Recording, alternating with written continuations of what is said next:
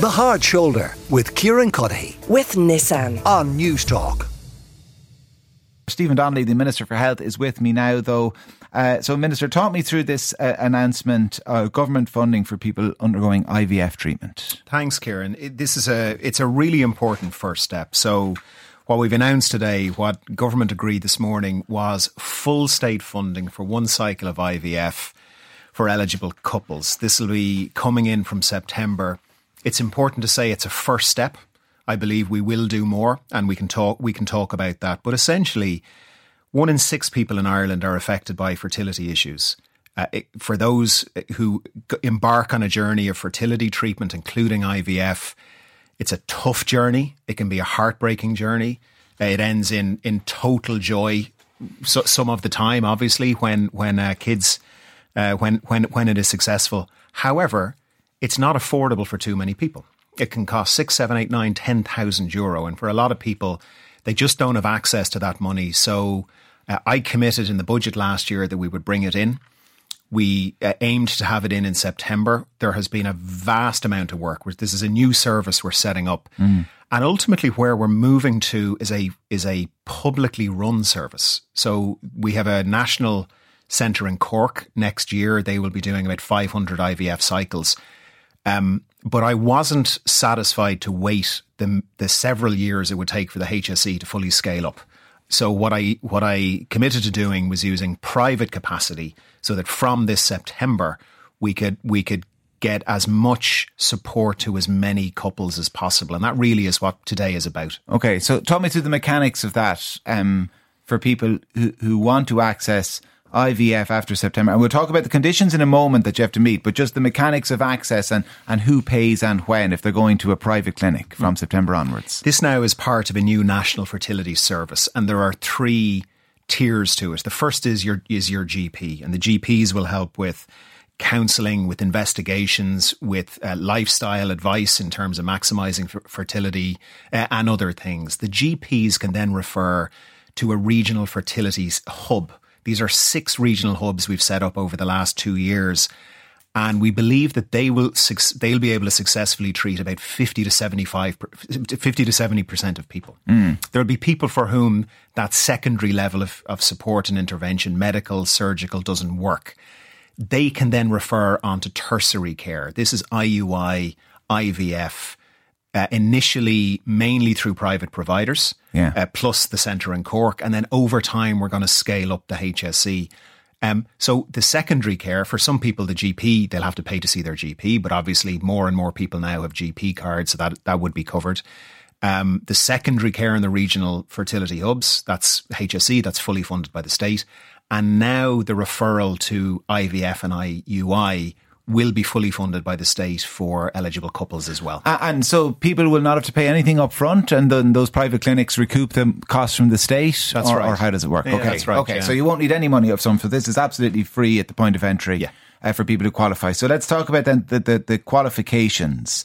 So there is an age limit. The age limit is 41 for women, 60 for men. Is that right? That's right. We set up an expert group led by the National Women and Infants Programme in the HSE to come back with the clinical recommendations. And essentially they looked at the current evidence base for how do you do the most good for the most number of people. So they wanted to make sure that the eligibility criteria were for those who had who had the highest chances. They looked around the world. They looked very closely at the UK, other countries in Europe. And so what they came back with were various criteria. For women in terms of age, it's those up to and including 40 years of age. For men, up to 60. Body mass index for the woman of 18.5 to 30. That's very similar to the NHS, Sweden and other countries around the world. Ordinarily resident in the state, as you would expect. No living children from existing relationships, at least one of the couple having no living children. A maximum of 1 previous IVF cycle. So either no or 1 previous IVF cycle. Okay, so let me ask then about some of those. So the BMI, that limit does exist in other jurisdictions, not in all though. We had someone in a little bit earlier from Therapy Clinic who suggested that an upper limit of up to 35 was possibly more common. Sweden is 18 to 35. Northern Ireland is 19 to 30. Scotland is 30. England is 19 to 30. Northern Ireland is 30. There's a really important point here, Kieran, which is people will quite rightly say, what about this group? What about that group? We're going to keep a very open mind to all of this. This is a first step. And Ireland is behind the curve in terms of providing these services. So, for example, there's a group for donor-assisted IVF who are not yet included. They will be included. I have very strong clinical advice saying we need the legislation passed, we need the new regulations in place. But will they be included? Yes, they will. Is it possible that the BMI will change, that age will change based on new clinical evidence, based on our experience here in Ireland? All of those things are possible. We have to start somewhere, and your listeners should really view this as a first step in a process. So do people need a diagnosis of disease or of a problem in order to access this? No. Now, I'm not a fertility expert, so I may not have this. There was a bit of confusion exactly in right. some of the reporting around today. There was some suggestion, you need a kind of a specific issue, a reason, a diagnosed on paper from a consultant somewhere suggesting. Others were saying, listen, infertility in and of itself is considered a disease by the WHO. So which is it? Typically what the advice says is there's various criteria. One of those criteria is, it's known what the fertility issue is, and it would be known that IVF would help with that. There could be a direct referral to IVF. Where it's not known, once other criteria are met, IVF is still possible as a referral option as well. Okay. So you take the individual doctor's lead on it, who's dealing with this. That's right. So there are protocols and criteria given to the doctors, and then they will work with those. The GPs and those referring in for IVF will work with those. That it's available for couples, and as long as one of them has no pre-existing children. Now they're not medical conditions, they're social conditions that we've attached to it, aren't they? They are, yeah. Why? And you see different versions of this in different countries around Europe as well. In order to try and do the most amount of good with a finite amount of resource, a finite amount of funding and a finite amount of ability in the public and the private sector to provide IVF. And the advice into me, which I've accepted, or brought to government and recommended, and government has accepted, is those most in need of IVF are those who may have no living child, or in the couple that couple do not have a living child. So look, there is no right answer to this. This is about trying to do the best, do the most amount of good for the most amount of people. Can I ask you to pop on the headphones? Because earlier I spoke to Stephanie McNamara, who went through IVF herself, and here's what she had to say about those social conditions. I mean, there's no other health condition in the world where we would look at somebody and say, okay, say you have, for example, Crohn's disease. I'm not giving you this infusion of medication today because your bowels worked perfectly last year. That wouldn't happen. So why are we saying you're infertile now, but you weren't a year ago, so you don't qualify for this treatment? It doesn't make sense. And because infertility is a condition, it shouldn't, in and of itself, it shouldn't be there. That shouldn't matter. There has to be equity in everything that we do, in particular with our health service. If we are giving people access to the services they need, it needs to be equitable. We need to be giving them the same access. So if you need a little bit of extra support to get that service, you should be given it. Now, that was Stephanie. We spoke to her earlier. She was describing her own situation. So she had endometriosis. Wasn't expected to be able to fall pregnant naturally. She happened to do so. Then had 4 ectopic pregnancies and was told if you need another child, you have to go down the IVF route. Now, she's very lucky. She said that herself, that they were successful on their IVF journey. She wouldn't qualify because they already have a daughter. That's right. And the reason she wouldn't qualify is because this is a finite resource, and there are people who have no children who are looking for that same IVF cycle. And when you have a finite resource, and this is what the expert group looked at. What's finite? The money that it costs, or finite the doctors that are available? Both. So the number of cycles that the combined public and private sector can do next year, right? They can only scale to a certain amount. And obviously the amount of money we're putting in. So all of these things are finite. And no more than a doctor will prioritise patients and say, well, patient A is more urgent than patient B, so I'm going to give the knee operation or the hip operation to patient A first. There is the clinical view was that if we have two couples and you can treat you can give one of them IVF. Do you give it to the couple who have no children, or do you give it to the couple who have 1, 2 or 3 children? The advice into me, which I think is correct, is in a world of finite resource where we can't do everything for everybody, you prioritise the couple where they don't yet have a child. You can triage, which is what that is. You can triage applicants without necessarily excluding them, can't you? You can have kind of priority for those with no children without necessarily saying to somebody who has a child, well, listen, you have 1 kid, so you don't qualify whatsoever, no help for you.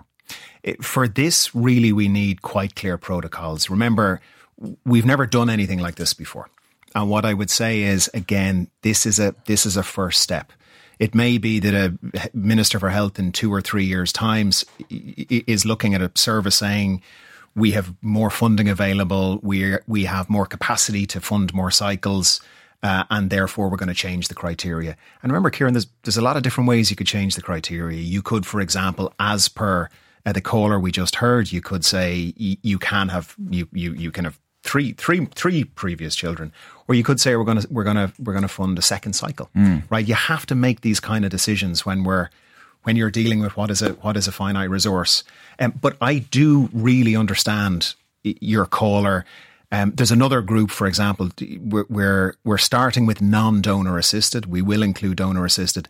So for an awful lot of people, what they've heard today will be really good news because they know they will qualify. They're desperately seeking to have a child, and now they may have IVF available to them. There's another group of people who are listening to us right now who will be very disappointed because they won't fall within the current eligibility criteria. And all I can say to them is, I hear you and the government hears you loud and clear, and we will keep all of these eligibility criteria under review. We have to start somewhere, and the strong advice from the expert group is that this is where we start. So you'd reject Paul Murphy's assertion earlier, this is about the meanest way of implementing assistance for IVF possible. I have been in the Dáil with Paul Murphy for 12 years, and I cannot recall a single time where he has said anything positive about anything any government has done. All right. Well, listen, Paul's not here to defend himself, but he's here often enough so he can respond to that the next time I speak to him. I mentioned before we started having this discussion about IVF and this announcement today about a story we're coming back to a little bit later in the show. We've been covering it, as has everybody else in recent days, which is the safety of Dublin's inner city. So, we had the Minister for Justice talking about Dublin being a safe city. We have some of her cabinet colleagues seem to say the polar opposite, including some party colleagues of yours. Do you think Dublin's a safe city? I think broadly Dublin is a safe city. However, people are very understandably nervous based on some horrific assaults that we've seen. And two things have to be true. Dublin has to be a safe city, and people have to feel safe in Dublin City. It's an issue that Minister McEntee is taking very seriously. It's an issue that government takes very seriously. There is an additional investment in An Garda Síochána. I know they are working at night and day. I know that Taoiseach was discussing this earlier on today. So people get nervous when we see the sort of thuggery and cowardice and these mindless attacks that we've seen. And the younger people are being talked about a lot, but the perpetrators can be of any age. Yeah. All I'll say to you, Kieran, is I'm from Dublin. I used to live up on Mountjoy Square. I spent a fair amount of my time walking around Dublin City over the years. It is a wonderful city. As with any city, particularly a capital city, there will always be mindless and cowardly assaults. Yeah, I don't think the government people, is taking this very seriously. I don't think people expect every street to be safe at all times, 24/7. If you have a city with over 1 million people in it, there's going to be problems. The village with 100 people in it, there's going to be problems. But do you think the problems have gotten worse? So that there's, anecdotally, certainly there's a feel that the assaults have become more vicious. And I know the Taoiseach as well today, when he was talking about more Garda resources, talked about a sense that he probably shares, that the city hasn't recovered post-COVID, that there was maybe a change in the city, when it emptied and it hasn't gone back to the way it was. I'm not sure. I heard those comments from the Taoiseach. He may well be right. I think what we've got to focus on is a highly visible Garda presence. We've got to focus on engagement with young people. And ultimately what we have to focus on is equality in our country and in our city. We have to have a country, we have to have a republic where, you know, people grow up with as equal an opportunity as we can possibly manage to go on and lead a decent life. What drives this? Inequality drives it. Drug use drives it. You know, so we've got to invest in Gardaí. We've got to have a visible presence. Yeah. We've got to continue the work of government, though, in targeting areas of disadvantage. You know, ongoing investment in Desh schools, which Norma Foley is doing, ongoing investment in Dublin's North Inner City, and working with communities to make sure that people have opportunities. When you say ongoing investment in the Gardaí, the Taoiseach as well acknowledged it's going to be difficult to meet those recruitment targets this year. Should we make it a more attractive proposition? Should the Gardaí be paid more? And should GSOC have less oversight? I don't think it would be helpful for me to start getting into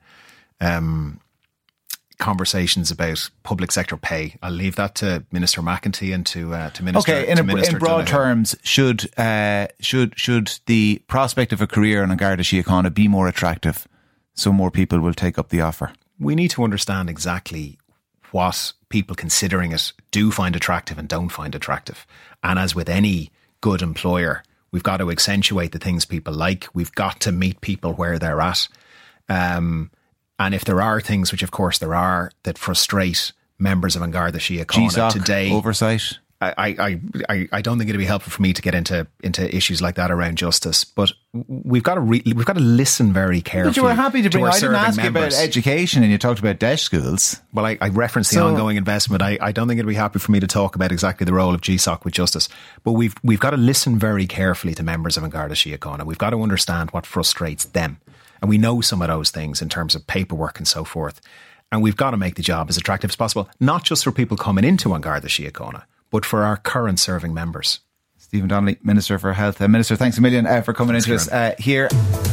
The Hard Shoulder with Kieran Cuddihy. With Nissan. Weekdays from 4 on News Talk.